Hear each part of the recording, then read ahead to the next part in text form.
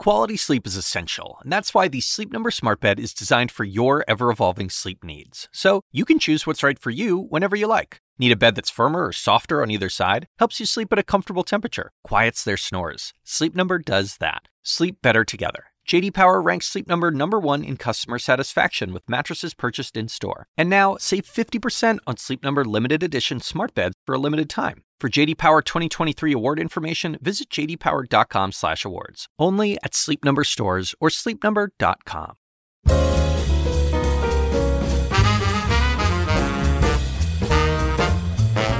And now, from the University of Chicago Institute of Politics and CNN, The Axe Files, with your host, David Axelrod. Ronan Farrow is something of a phenomenon. He comes from one of the most prominent and well-covered families in American society. He went to college at 11, law school at 18, and in between, as a teenager, he became a global youth ambassador for UNICEF in some of the most troubled parts of Africa. He went on to serve in the State Department in the Obama administration, and now as a journalist just collected the Pulitzer Prize at the age of 30 for his intrepid reporting on Harvey Weinstein that ended Weinstein's career and touched off the Me Too movement. I sat down with Ronan the day after he collected the Pulitzer to talk about the extraordinary life he's already lived. Ronan Farrow, it's really good to see you again. I have so much I want to talk to you about. I want to talk to you about your own story, which is too crazy to... It's a little crazier than I'd like, David. Crazier than... Yeah, well, I mean, it's stranger than fiction. You couldn't make this up. And it's a great story. I mean, what you've done is fantastic. I should point out that we're getting together the day after you received the Pulitzer Prize, which I have mixed feelings about, having been in journalism in my life, that you've collected this in your 30th year. Actually, one of my editors is the great David Rode, who was famously kidnapped in both Bosnia and then in Pakistan. He was one of my reporting heroes for years and years. And he did win it younger than me. He won it, I think, in his late 20s. Yeah. Well, there's, this is good because you want to get the Pulitzer out of the way and start, work on the Nobel Prize. They don't have a Nobel in journalism. You got to get it done. Well, you got to have to figure out a way, man. You got to get it Nobel done by the to time you're 40. Donald Trump, David. I mean, come on. Yes, I know. So he says. We shall see. We'll talk about that later. But I want to talk about your new book, which goes very much to diplomacy in the world, or lack thereof. It does. And I obviously want to talk to you about the story for which you won the Pulitzer Prize, which is the Harvey Weinstein story and the movement that it spawned. But let's start with your story, because everyone sort of knows part of it. You're born into a really prominent family. The Farrow family alone is a prominent family. Talk about your grandparents. Yeah, very few people ask about the grandparents, but my grandmother was Maureen O'Sullivan, who was Jane in the Tarzan movies, one of the first big Irish-American movie stars, and part of the stable of MGM stars back when they were contract players. So this business of freelance actors hauling in these big paychecks and doing whatever projects they pleased was, of course, not the business model back then. She did something like 20 movies a year. Had no choice in the matter. And she's therefore on Turner Classic Movies just all the time because they were so prolific. And did you have a relationship with her, or was she? Yeah, growing up, I can't recall what age I would have been, maybe 12 or something when she passed. But she was great. She was a raconteuse, knew her way around a great story, drank heavily for many years, the classic magical Irish grandmother. And she was someone that I wished I had gotten to know better as an adult. There were these incredible people in the background, including my grandfather, her husband, John Farrow, who was an Academy Award-winning writer-director. He wrote Around the World in 80 Days, and they fell in love on the set of one of these Tarzan movies that he was directing. And he was kind of a rough character. I mean, he led It's her yeah, rascallion life. Womanizer, and I think ran away from home, which was Australia. He was raised back when Australia was still a penal colony, and he sailed the South Pacific and wrote, I think, the first French-English Tahitian dictionary, and also a well-regarded scholarly biography of Damien of Molokai, who cared for the lepers there. So he was a very eclectic guy. So you come by some of this naturally. I don't know. I mean, I was certainly able to watch pursuits. Yeah, some interesting people and there. And your mom obviously is Mia Farrow, who a fine actress in her own right. Yeah, and also eclectic. One of the best read people that I know. Mm-hmm. And an incredible spirit of public service.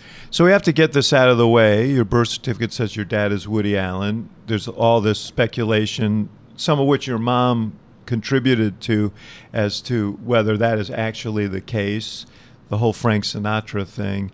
I figure you're sick of answering that question. I am, David. Yes, I know. So I'm going to leave it at this. Either your dad was Frank Sinatra, or you're the luckiest guy on the planet and just wound up looking like him and not Woody Allen. Thank you. I'll take that as a compliment. But your dad was Woody Allen, at least as the record will show that he was and is. Which is important, legally and ethically, because you're dealing with a guy who has basically said it's acceptable to marry your son's sister, because they're adopted. Right. And by the same token, part of his response to, my sister's allegations against him, which are very, very credible, I reluctantly came to that realization, but it's really inescapable when you review the evidence. It's been entwined with this suggestion that basically if there aren't biological ties, it's not a family, which was not at all the framework I grew up in. I grew up with a lot of adopted siblings. I think adopted kids everywhere would object to that. Yeah. Which is incredible. I want to get to that in a second. But this issue about the molestation, I guess you would say the alleged molestation, but of your sister by Woody Allen, that happened when you were 4 years old. No, I mean, this grooming behavior was all the way through, and basically as long as he had access to her. And I would have to go back and look at the last contact. I guess my point is just this. You never he was estranged from your mom, almost from your earliest record. No, I don't think that's right. I mean, he was never bad-mouthed in our home. I was sort of the sacrificial lamb where courts always kept him away from my sister because there was just such overwhelming evidence. You look at this New York custody decision, the judge in that just wrote this scathing decision saying, he needs to be protected, she needs to be protected. There's something like a phrase, I think, grotesque behavior with respect to children. There were always these, thank God, legal protections that kept him from her after this. But I was sort of the pawn that ended up in visitations for years and years. So we had a So what was that like? Fine. He was never abusive towards me. And because of that, and I think because my mom was so meticulously careful about never bad-mouthing him or kind of exposing us to any of this stuff, I really had to form my judgments about it as an adult. And then, once I interviewed my sister about it, basically because she, I think, felt that I had let her down, that I had avoided this issue for so long, and had been able to dispose of it with a joke, as so many people do when this issue affects their families. I'm sure this will resonate with a lot of survivors of sexual violence and their siblings. I just wanted it to go away, and knew intuitively that obviously she was telling the truth, because I know her to be a truthful person. And look, there's just no body of literature that suggests this idea that there are Manchurian candidate 30-year-old women who have implanted memories. It's just not a thing. She's always been consistent in her story, but I was able to avoid it for years and years. And then it was in finally sitting and reviewing the evidence and talking to her that I realized, holy moly, this is real, and that I did have an ethical obligation to, when called upon to speak on it, say, yeah, it appears the evidence is there. How much did that experience drive you in your reporting on Harvey Weinstein? Well, there was no direct factual link, but what it did expose me to was the viciousness with which powerful men can retaliate against women with allegations against them. I mean, my sister has been the subject of years and years of smear campaigns. My mom was very often the target of those. It's much easier to, by proxy, attack a mother. It's the oldest and least credible kind of trope that you run into in these kinds of responses to child molestation allegations. What I saw is the ability of a certain echelon of wealthy and powerful person to manipulate press coverage. He has one of the most powerful PR people in the country, this Leslie Dart, who's famously, if you want sort of an amoral PR person who will represent a child molester and smear women and attack them, you go to Leslie Dart. And she's got, Will Smith and Meryl Streep, so she can really, I've seen this happen. You're not suggesting they're in that category? Not at all. I'm saying that if you want someone who says, I will do anything for you, you hire this woman, Leslie Dart. And it's really shocking. I've been forwarded, the emails when she's planting these stories, trying to basically destroy women. And there is that category of PR person you can hire. Obviously, in the same category, there's the people that Weinstein worked with. Similarly, you can manipulate the criminal justice system. Woody Allen did. I didn't really realize this until after the Weinstein reporting, how close the parallels were. He had private investigators digging through the trashes of the cops on the case. There was a New York social worker who determined abuse had taken place and then got an order from the mayor's office in New York to halt the proceedings and change his findings. This happens over and over again when powerful men get accused of this sort of thing. You're working on a new book now, right? Yeah. And it involves this issue. It's this very set of systems. And, I guess that wasn't as much on my mind during the Weinstein matter, except in that I knew that I had a woman close to me who had been through this kind of smear campaign and targeting and still is today. She's incredibly brave and strong, as is my mother, and they will weaponize everything and anything against them, pay people off to lie. It's unbelievable. And so dealing with women who everyone else said were, paranoid. It seemed insane when they were saying we're being followed, we're being lied about. And I sat in rooms full of executives who said, okay, girls like that, say these things all the time, referring to these grown women with allegations against Harvey Weinstein. I knew that actually there is a cloak and dagger universe of the tactics deployed by a certain kind of powerful guy. I guess I knew that intuitively because of that background. You mentioned all your siblings, and you also referred to the fact that he ended up marrying one of your siblings. Yeah. And how did you process that as a youngster? It always very clearly seemed off to me, and I guess I took solace, as so many of his fans who are people don't like having their idols torn down, and they get just viciously angry about this. People are enraged at my sister. And I think by proxy, there's a certain kind of guy who is worshipful of the targets of these investigations and is enraged at women coming forward in general. I see a lot of that directed at me by proxy. For me, I had the same reaction a lot of them had initially, which was, okay, so he married my sister, and that's not cool. And certainly there's all this evidence that there is a pattern of fixation on underage girls. And it's a tremendously destructive thing to do in a family for a father to be, I can't think of a more destructive right. thing. You have a family, obviously, right. It's not something a father would do, making sexual advances on the daughters.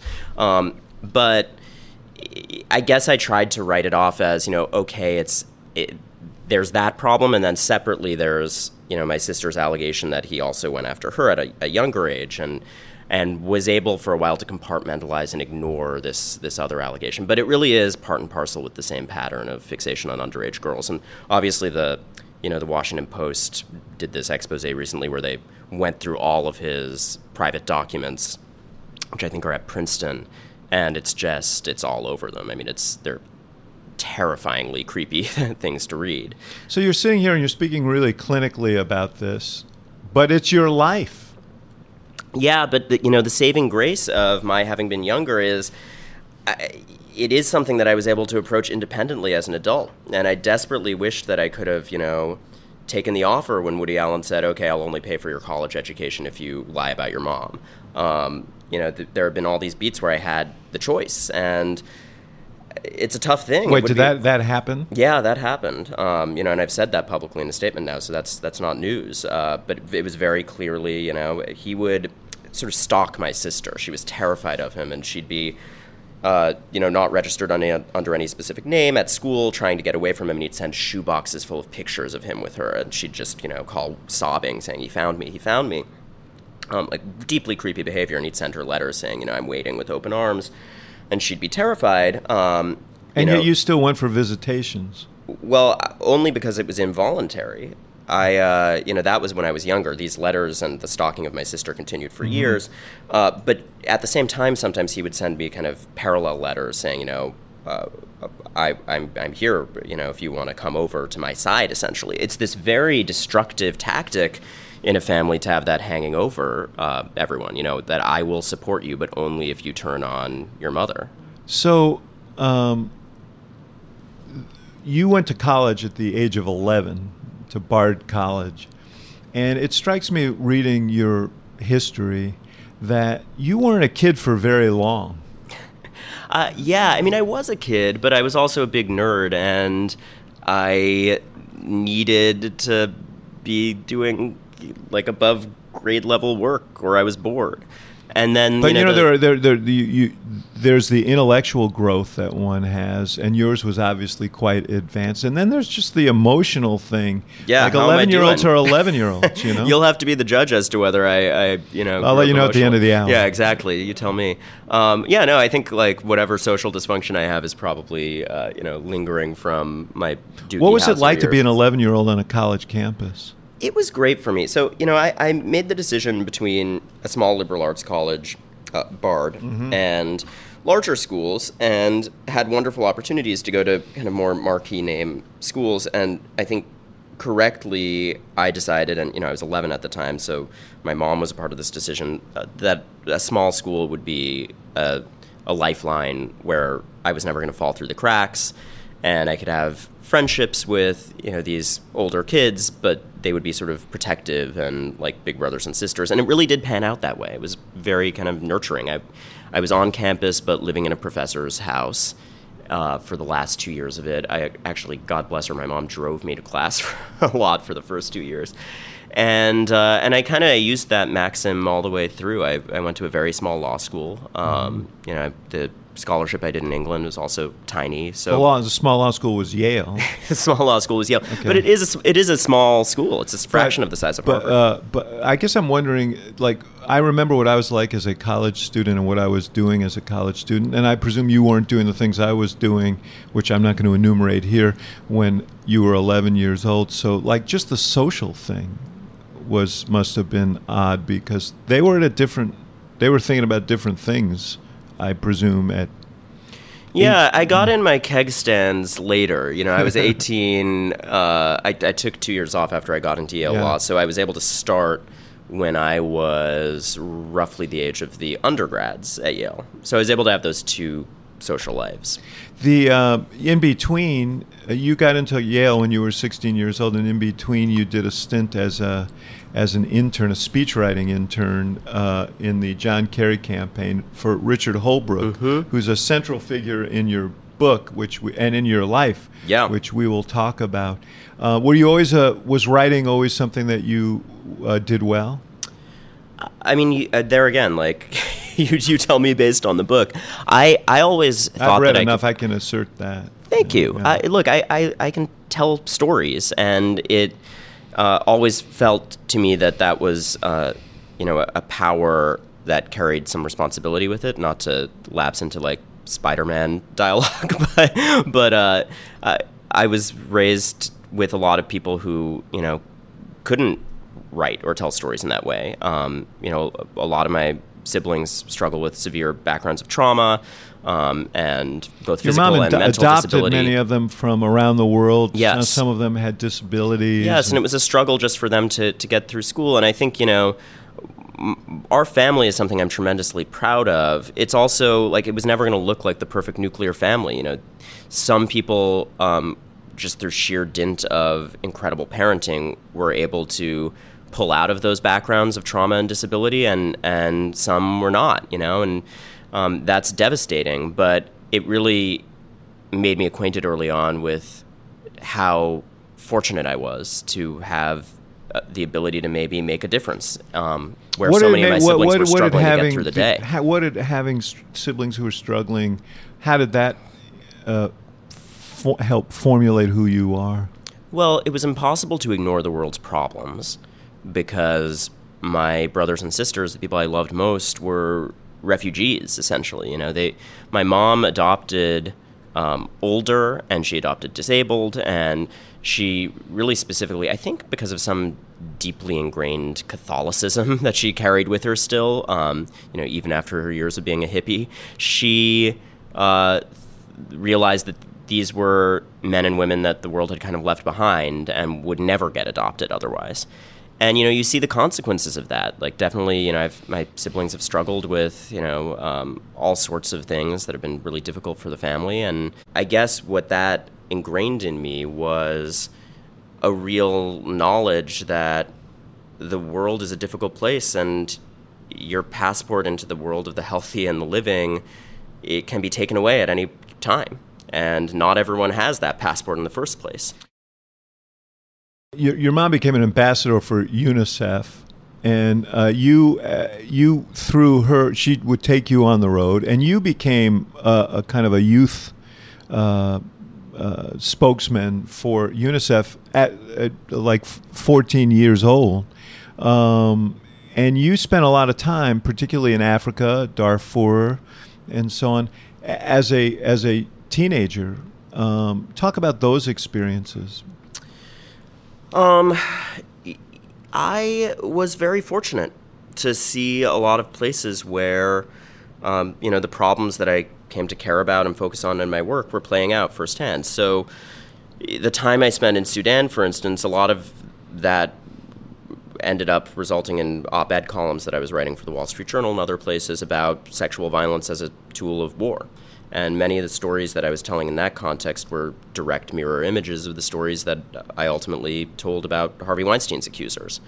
And I guess all of this gave me a sense of obligation to do as much as I could, because I saw how much these voices needed to be elevated. And if I had any shred of ability to make a tiny difference, to put a spotlight on that stuff, it felt like one of the few ways that I could maybe be useful.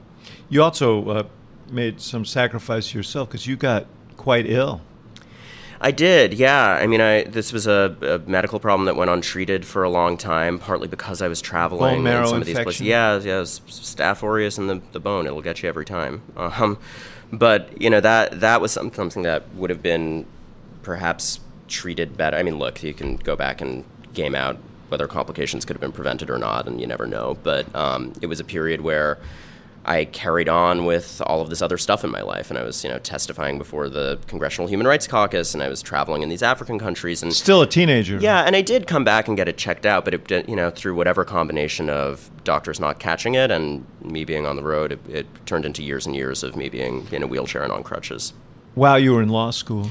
Yeah, you look back at my early law school pictures, and I've got these, hammer pants on over, my broken, busted up legs, which was, an odd symmetry, having grown up with siblings who struggled to walk, among other things. Mm-hmm. Why'd you go to law school? You obviously were interested in writing.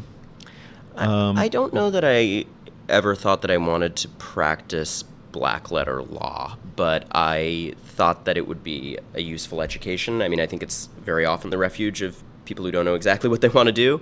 And Yale Law is the perfect place to not be a lawyer. Mm-hmm. So I had a wonderful time there. It was the most intellectually lively group of people I've ever been exposed to.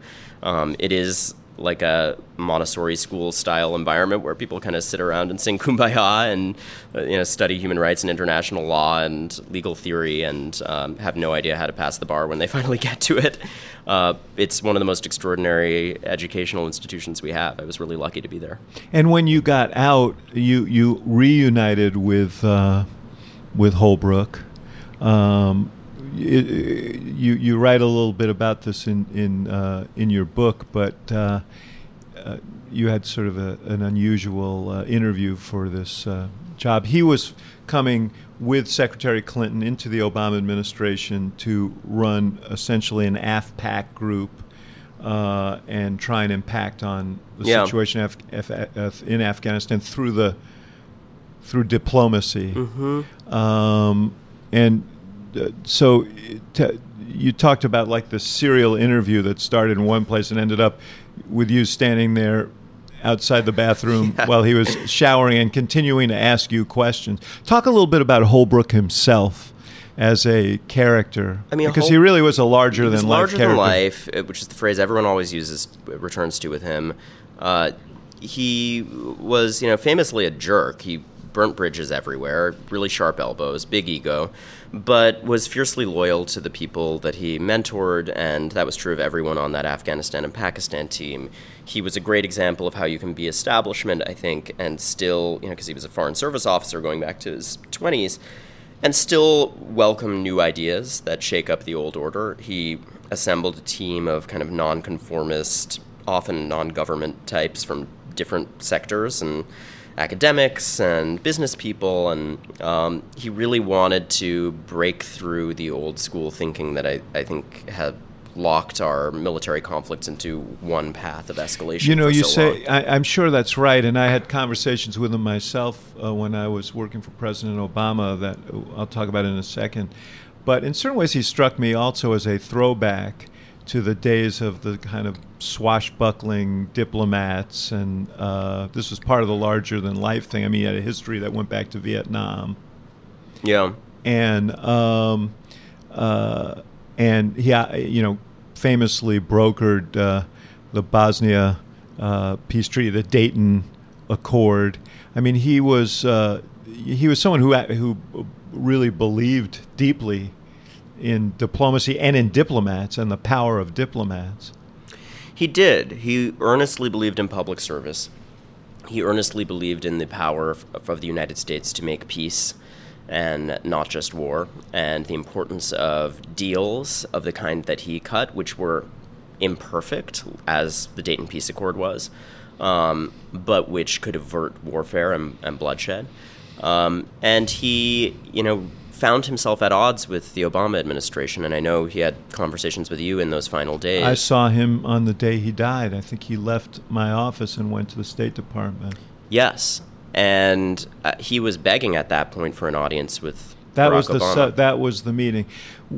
You write about this, and there was that whole process of dealing with Afghanistan was, is there a military solution to this, or does it ultimately require a diplomatic solution? He was very much of a mind that while the military had a role to play in terms of setting up the possibilities, that this couldn't be resolved without a diplomatic solution. And he came that day to read me into some of the stuff he was doing and to argue that he wanted to get in front of the president to make that case. But what was the sense inside that operation? You get a sense of it in this book, War on Peace, but it felt like you guys felt like you were fighting a losing battle. I mean, what was your take on that? You were at the receiving end of his pleas, and I think there were a lot of legitimate reasons why Barack Obama didn't get along with Richard Holbrooke. But also I do think that the environment had changed, and this idea of the celebrity diplomat was no longer welcome. And I know, Ben Rhodes and a few other administration figures who spoke in this book did kind of give a mea culpa and say, look, we were in the thrall of these kind of celebrity generals at that point, and there wasn't as much room for Well, voices I don't like know if it was Holbrooke's. the thrall, but there are all kinds of complicated dynamics when you're trying to work through a major policy involving an ongoing war and how to resolve it. And the president was eager to resolve it and bring troops home and work through this very complicated set of meetings. And yet they escalated in the end. In what the generals wanted. They escalated. And in exchange for putting a timeline on bringing the troops out. Which was the one thing that the diplomats, every last one of them, said would be a disaster, because you surrender all of your power to bring anyone to the table if they know you can wait the thing out. And he felt that was the death knell for negotiations. When he came, you say, what do I think? I think that Holbrooke was a palpably brilliant guy. He was, by the way, very, very shrewd about playing the environment. You know, when people came after him, I remember him talking about one administration figure who went after him in the press, and he said he doesn't know who he's messing around with. And shortly thereafter, stories started appearing that were devastating to the person he was talking about, and I had no doubt where those came from. But he was also a guy who rubbed people the wrong way. He did. And it made it, I think he hurt himself in that regard. He was his own worst enemy. But I do think that his freeze-out is illustrative of the way in which our foreign policy has transformed, and not always for the better. I mean, I do sense that there was a course correction in the second Obama administration. Well, there was a lot of diplomatic action, Iran, Cuba, the Paris Accord. But do you regret the approach towards diplomacy in that first term?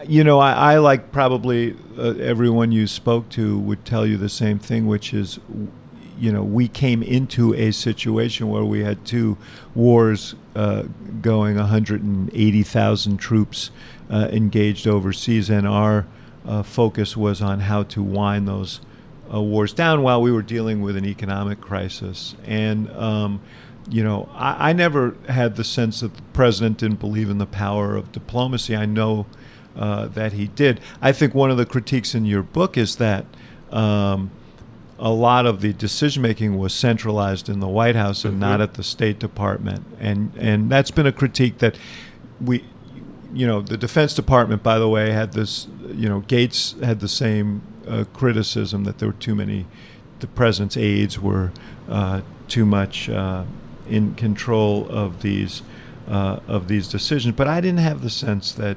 there was a lack of commitment to diplomacy. I had the sense that there was a lack of bandwidth to pursue all of the avenues that he wanted to pursue. And I found Holbrooke's, when he came to me on the day that he died, I found his presentation to me, even as he was clearly not feeling well, was passionate and compelling. You could tell that he was in bad shape. There's no doubt. In fact, Eric Lesser, now a state senator in Massachusetts, was my assistant, and I remember him saying, "Ambassador, can I get you some water? Because he looked so bad." And I mentioned that in the book. Yeah. So there was no doubt that he was not well, but he was also, I mean, you could sense the urgency that he felt. And, you know, the problem is you have to separate out the cause and the mission that he came on and his own needs, you know, as a guy of substantial. Well, I guess the book is not a Holbrooke hagiography. I mean, right. as you see, it's very critical of Holbrooke and very forthright about his ego and his problems with navigating the politics of that administration, which were often of his own making. But I do think history has vindicated many of the arguments that he was making. If you had it to do over, would you have gotten him that audience with the president? Yeah, I never had the chance to have the discussion because later that day he collapsed. Well, he had been asking for... No, I understand that. But he came to me because it was, you know, he was working all the channels. I certainly would have taken the case to him and the national security people. Whether it would have wound up that way, I don't know. Why do you think there were these diplomatic victories in the second term and not the first? I think partly because there was the room to do them. You know, remember, we were losing 800,000 jobs a month when the president arrived. That was central his mission at that moment. As I said, the wars were raging, and so some of these things, there simply wasn't the bandwidth to deal with some of these. He was quite clear on the things that he wanted to work on, many of which evolved in the second term. But there is a pipeline in an administration, and you can't if it gets too clogged, you can't do anything. So I mean, one of the contrasts that I found striking was I was only at state under Hillary Clinton, but certainly Hillary Clinton's approach to that job was very different from John Kerry's. And John Kerry did seem to pursue a more kind of autonomous set of diplomatic missions than Clinton, who was... Why do you think that was? Do you think that was at the instance of the president, or do you think it was a difference in their own personalities? I mean, I got the clear sense, at least viewing this through the lens of the Afghanistan review in the first term, that it was a result of her focus on political expedience and also probably her long-time sincere set of convictions as a foreign policy hawk. I mean, she at every point was lockstep with Gates and the generals. She's very cautious, and Kerry at that stage in his career was willing to take and eager to take risks for diplomacy. Let me just finish out this part of the discussion because I want to go back to your journey, and I want to talk more about the Weinstein case. But talk about where we are now. You spent a couple of years at the State Department, and it's been quite a story since this president became president, both sort of his own improvisational approach to the world and his America First approach to the world, and the strange way in which the State Department has been managed and marginalized. What are the impacts of all of that? I think we're dealing with a hobbled diplomatic apparatus right now, and I think that still is actively harming our foothold in conflicts around the world where we need to exert influence.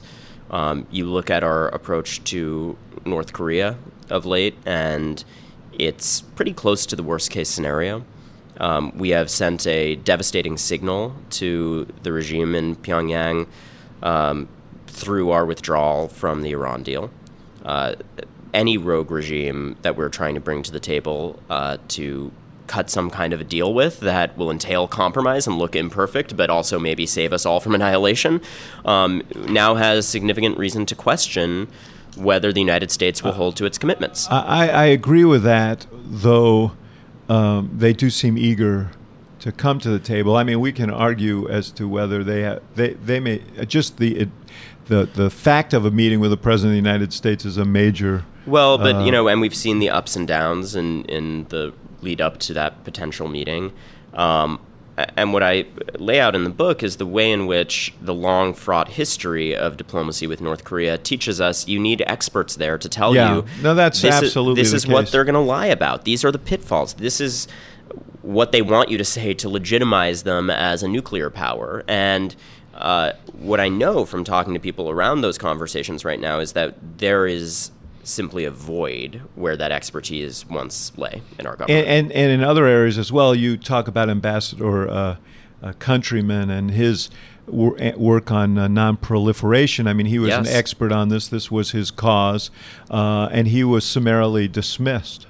He was part of a wave of firings when the Trump administration came in, which was really quite unprecedented. Tom Countryman was, not a partisan political appointee. He was a career Foreign Service officer who served under administrations of both parties and was, at the time of his firing, our top technical official on arms control. Mm-hmm. And at a time at which officials... Be kind of a useful thing right now. Right, it turns out. And I had people like, Brian Hook, who's quoted in there, saying to me, this is our top priority. But at the same time, this administration was letting go of the resources we needed most in that area. Yeah, I mean, I think this is a huge concern, the hollowing out of the kind of infrastructure of expertise in particular technical areas, but expertise in the world. Mm-hmm. But it does reflect, doesn't it, a fundamental lack of interest in diplomacy on the part of this president? Absolutely. I mean, I think it's very evident. You don't have to look farther than his Twitter account, where he even... Which is hard to miss, by the way. Which is hard to miss. It's inflicted on all of us every day. And him tweeting in the midst of Rex Tillerson's halting efforts to actually conduct diplomacy, which was a thing that he occasionally tried in between, setting fire to the State Department. And got ridiculed for it in the Twitter account. Got ridiculed for it. Save your breath, Rex. It's not worth the energy. Don't talk to North Koreans, ironically. Ironically, right. So this is an administration that seems to have a fairly unprecedented disregard for expertise, for history, and for diplomacy specifically. And what do you think? What will the consequences of that be? All around the world, we are already seeing a generation growing up with very overt signs of Chinese leadership and not American leadership. And that comes in multiple forms. It's the development projects that China is doubling down on and the United States is withdrawing from.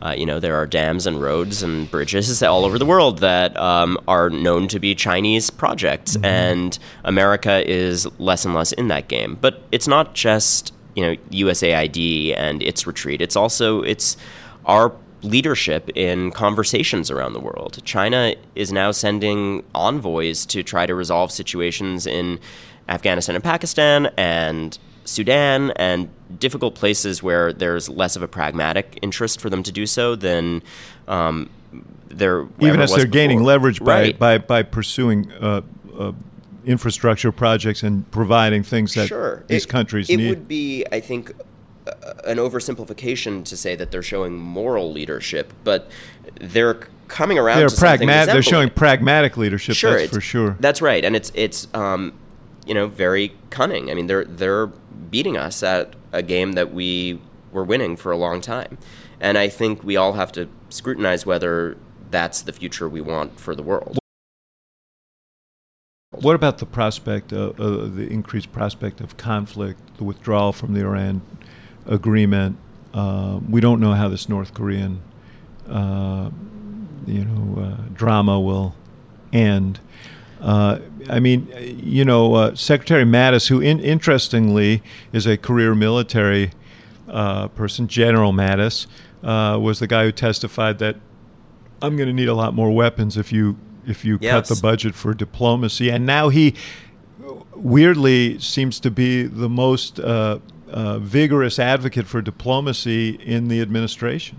Once you're running an institution, you tend to want to marshal as many resources as you can for it. And I think you lose sight of some of those broader critiques that he was such a... But he was against, apparently, the withdrawal from the Iran agreement. He was. I think it's very clear that in a lot of these conversations about diplomacy, he comes off as one of the few grown-ups in the room.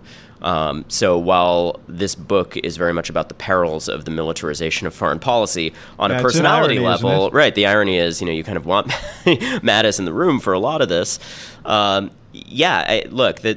generals filling the White House right now. That I think overall is a malign influence, despite the fact that Mattis is a rare adult in the current scrum. The systemic impact of the Pentagon having more and more autonomy to decide things like troop levels without any kind of White House oversight, in places like Yemen and Afghanistan, that overall is something that we should be concerned about. Let's get back to your story and your decision. We really have to. Listen, man, this isn't Meet the Press, okay? This is the Axe Files. We got to do this stuff. What made you decide after you went? I should point out, because just to make people even shake their heads more, that after you left the government, you decided to pick up a doctorate at Oxford. Just for the hell of it. I am still a doctoral candidate still at working Oxford, on it? David. What a slacker you are. I know. I've been so distracted, and I go back every time for them to review chapters of my thesis, and they sort of... This on international development, is that where you're focused? It's politics is the the name of the department, and it's actually a narrower band of what's in the book, the section on kind of Why don't you just submit this? Armies. Can't they give you a... I wish. They don't love the narrative stuff, the I Oxford see. Dons. God bless them. They want hard analysis, and But damn it, I'll give it to them. But you decided that you were going to devote yourself to journalism. What? I know you had been writing through your teens, but what made you decide this is how I can have the greatest impact?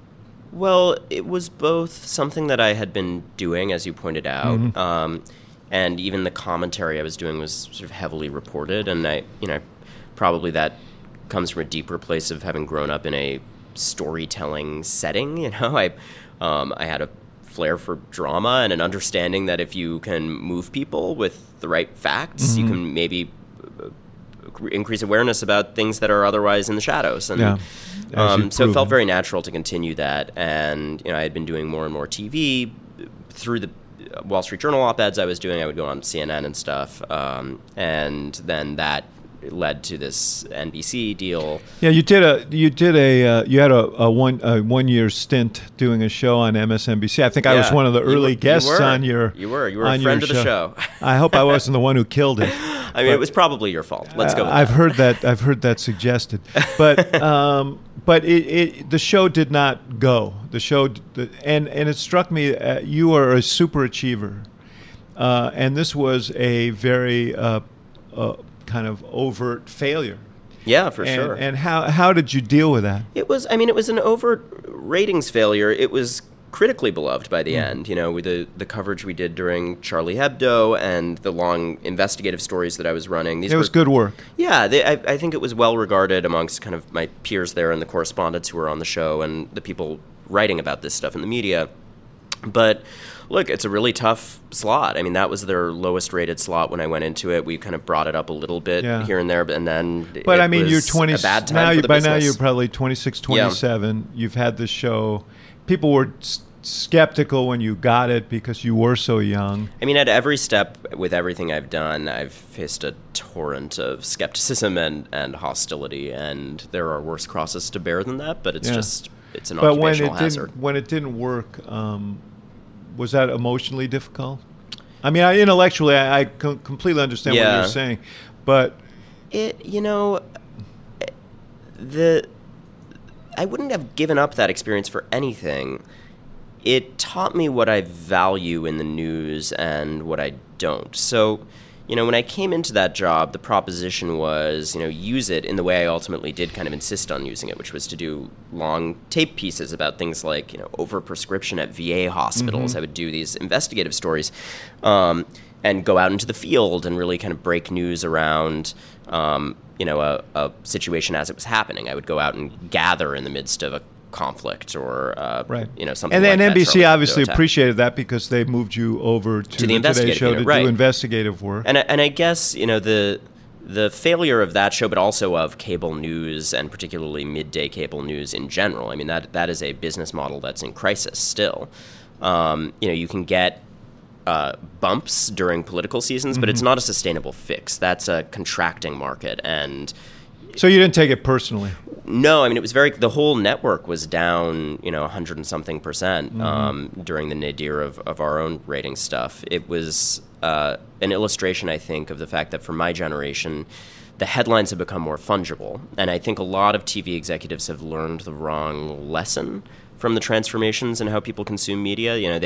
I would have a lot of conversations with people who would say, okay, the kids love tweets, so let's just cram in shorter headlines to compete with the tweets. And I think that's the wrong lesson. Yeah, maybe the lesson is the kids aren't watching daytime TV on cable. They're not, right. Everyone's cutting the cord, and I think the thing that continues to break through once you can get the headline on your iPod and your laptop and the LCD in your shoe as the years go on, the long form storytelling that really illuminates something in a deeper way still survives. And if you look at the success of narrative podcasts, things like Serial. If you look at the still stable market of like the documentary space, where good work still breaks through, those are formats that still thrive even with the cable cutting. How did the Harvey Weinstein story come to you, Weinstein? I was doing my Today Show, so I was on the Today Show, as you mentioned, Right. after this for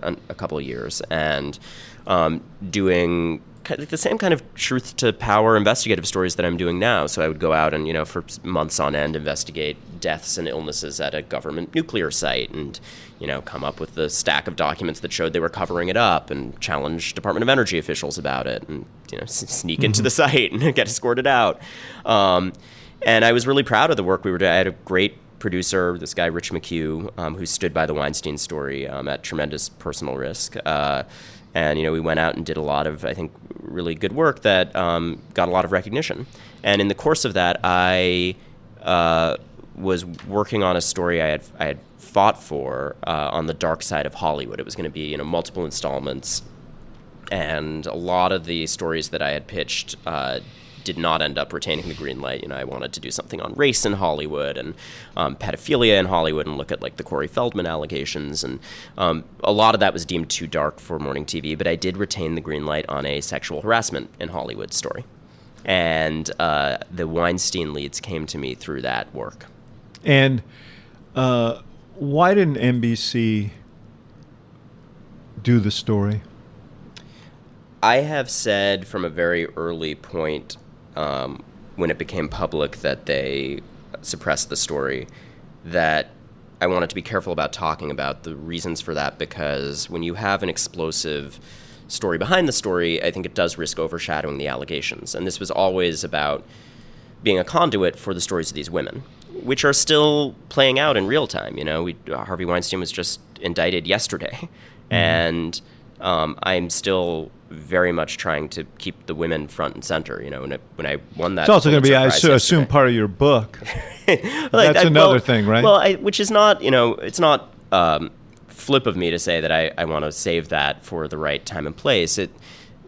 When you have something that is an important piece of the puzzle of how these stories stay quiet for as long as they sometimes do, you got to do justice to that. Let me just ask from an you this question, and standpoint. I don't want to tip your mitt, but do you think that his power in the industry impacted on your ability to get this story on the air? Yes. Okay, I know that's probably about as much as I'm going to get from you on that. But, I was interested in people. You're a very composed guy,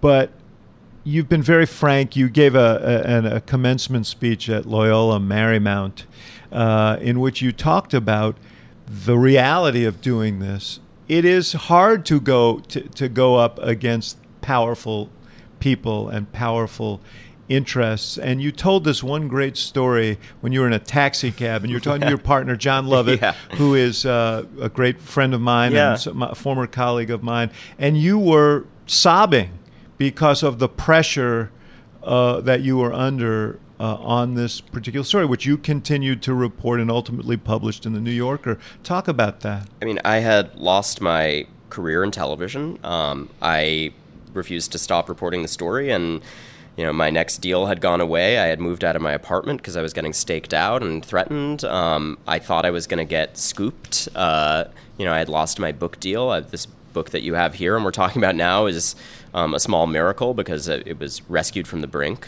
by Norton, a wonderful publisher. But at the time, I really thought I may have swung too wide and would just lose everything I had worked for. And the point of that speech was to say it's all very well and good in retrospect to say, look at this great thing and how great it turned out. But at the time, you don't know if you're doing any of it for the right reasons, or is it your ego and your desire to see yourself as kind of the hero in your own story, and you don't know whether it will be received as the important story you think it is. That particularly was a concern to me because I had spent so long in rooms with executives telling me, like, it's not a story, it's not a story, it's never going to be a story. And it really did require a leap of faith, and it didn't feel strategic, and I wasn't sure it was the right thing. And I'm just, so grateful that I guess I listened to the gut feeling that I couldn't let down those women. And the greatest part of that story was you're in this cab, you're sobbing, and what John gave you this very, I think, good piece of advice. What was the piece of advice he gave you? He said, I'm wailing about, oh my God, I'm going to get scooped and no one will ever know I worked on this. And it's all, and I'm losing everything and it was too big a gamble. And he's like, okay, we're going to deal with all of that. But also you're going to tip this taxi driver really well. Which is perfect. That's like Love It, man. That's a perfect Love It story. So the story got published in the New Yorker. As you point out, you were under competitive pressures because the New York Times, some great reporters there, Jody Cantor, Megan Toohey were working on this piece as well. Yeah, they did fantastic work. How did you feel, and I know you wrote a little bit about this in the New Yorker, when you saw Harvey Weinstein escorted out of that cop house, handcuffed and put into a limousine? I get asked that a lot, David, and the honest answer is I don't know that I felt anything. Partly that was just a practical matter because I was immediately pulled into turning out the piece on the behind-the-scenes story of how the investigators pursued these charges and going back to this very brave woman. Which had something to do with your piece. There was a name in your piece who turned out to be of a woman who turned out to be a central character in this case. So what happened was, we ran this story, and the very first allegation in that story was from a young woman named Lucia Evans, who did a very brave thing speaking about it, and it was tough for her, but she wanted to support these other women and was obviously very credible, or she wouldn't have been in that story. And the police had the same reaction. And the day after the story ran, the NYPD cold case squad, approached her and said, you should tell this story on the stand as well. And that's a wrenching decision to make because for her, it means potentially years of getting smeared and torn apart on the stand and having her credibility attacked. And I think the fact that she has decided to go ahead with that is a real act of public service. For you, the things that followed, did you have a sense that when you published this piece that it would spawn the kind of movement that we've seen? I don't know that anyone could have anticipated the bravery of so many survivors in industry after industry, women and now men as well. I certainly knew that there was a deep vein of untold stories here, and I knew that there were systems in place that had suppressed those stories for a long time. And I guess I was so in crisis trying to break the thing that I didn't think about the long-term cultural repercussions. Because it is as much a parable of the power of good investigative journalism as anything I can think of in recent times. You could go back to Woodward and Bernstein, but it really has changed things in a demonstrable way. I hope so.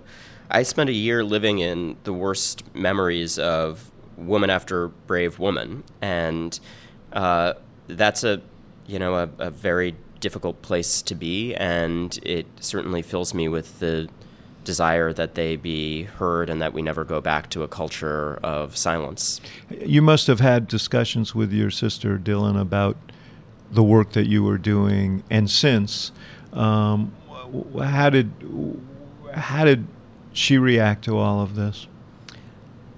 She was angry, which is interesting and I think understandable. She came forward. There was a great article by, I think, Kate Arthur in BuzzFeed a few years ago, tracing kind of the early unfolding of this movement before it was known as the Me Too movement, and these forces had all linked up to turn into this watershed moment. And she talked about, Hannibal Buress cracking that joke about Cosby, and the Cosby women beginning to come forward, and the turning point of my sister coming forward sort of in that same time frame, and how that was a catalyst for people talking about this issue.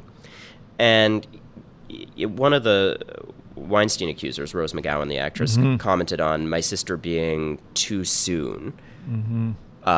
which is a fascinating observation. I mean, I think she was, just as, Gretchen Carlson talking about Fox was a part of this, the sort of lineage of this moment.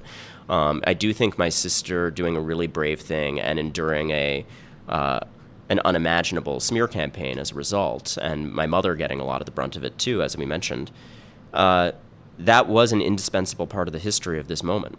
You say she was angry. Does she feel that Woody Allen should have been standing where Harvey Weinstein was standing? Well, so that's what I mean by angry. I think she saw the kind of the vindication of so many of these women's stories, and then saw the very different reaction, that she got, I think partly because of just the moment in time. You look at the reaction the Bill Cosby accusers got, and it was also, equal parts angry op-eds from mostly male fans saying, these women are trying to tear down an icon, and then sort of the few people saying, hey, maybe there's something here.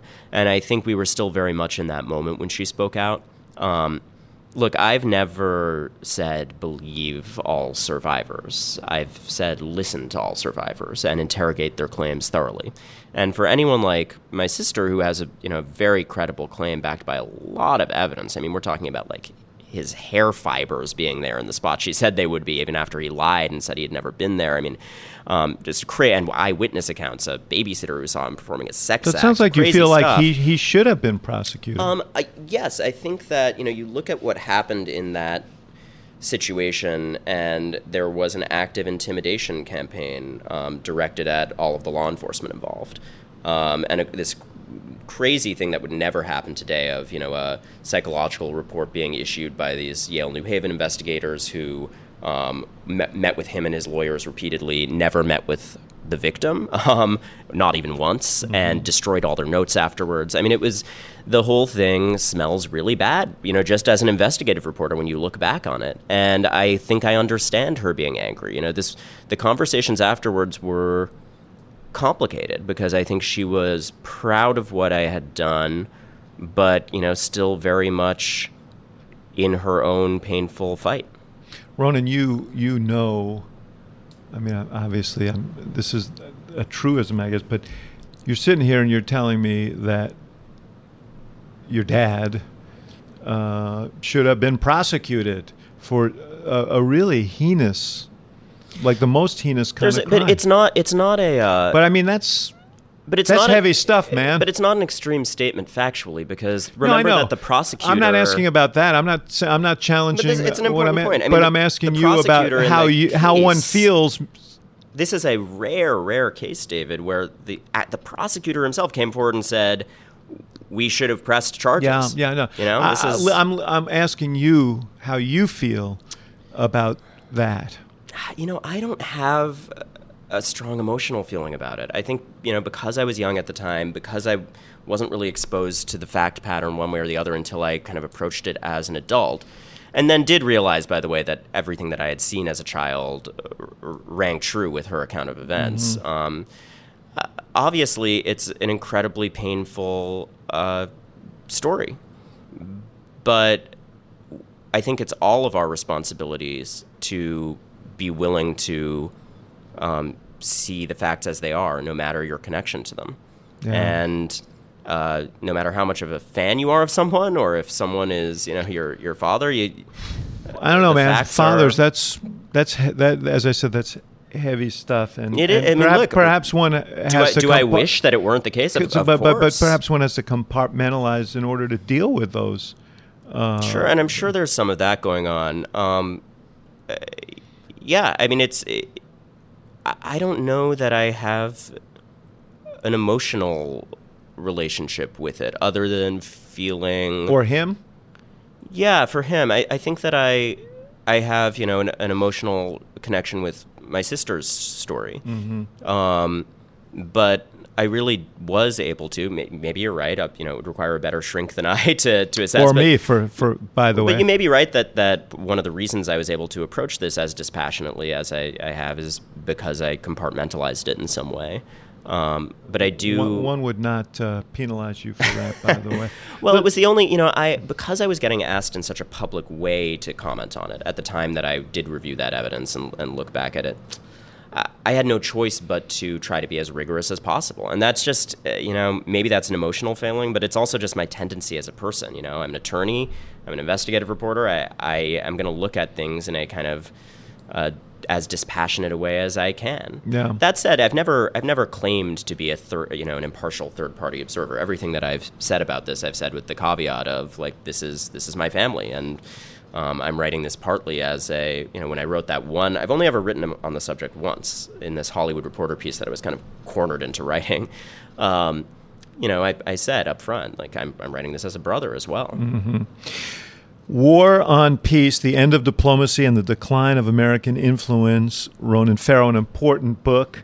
You've got another one coming up called Catch and Kill, which is a guaranteed bestseller. I'm without having even seen it, and you've dropped enough hints here as to why people are going to want to buy that book. And you've signed on to do documentaries for HBO. Yeah.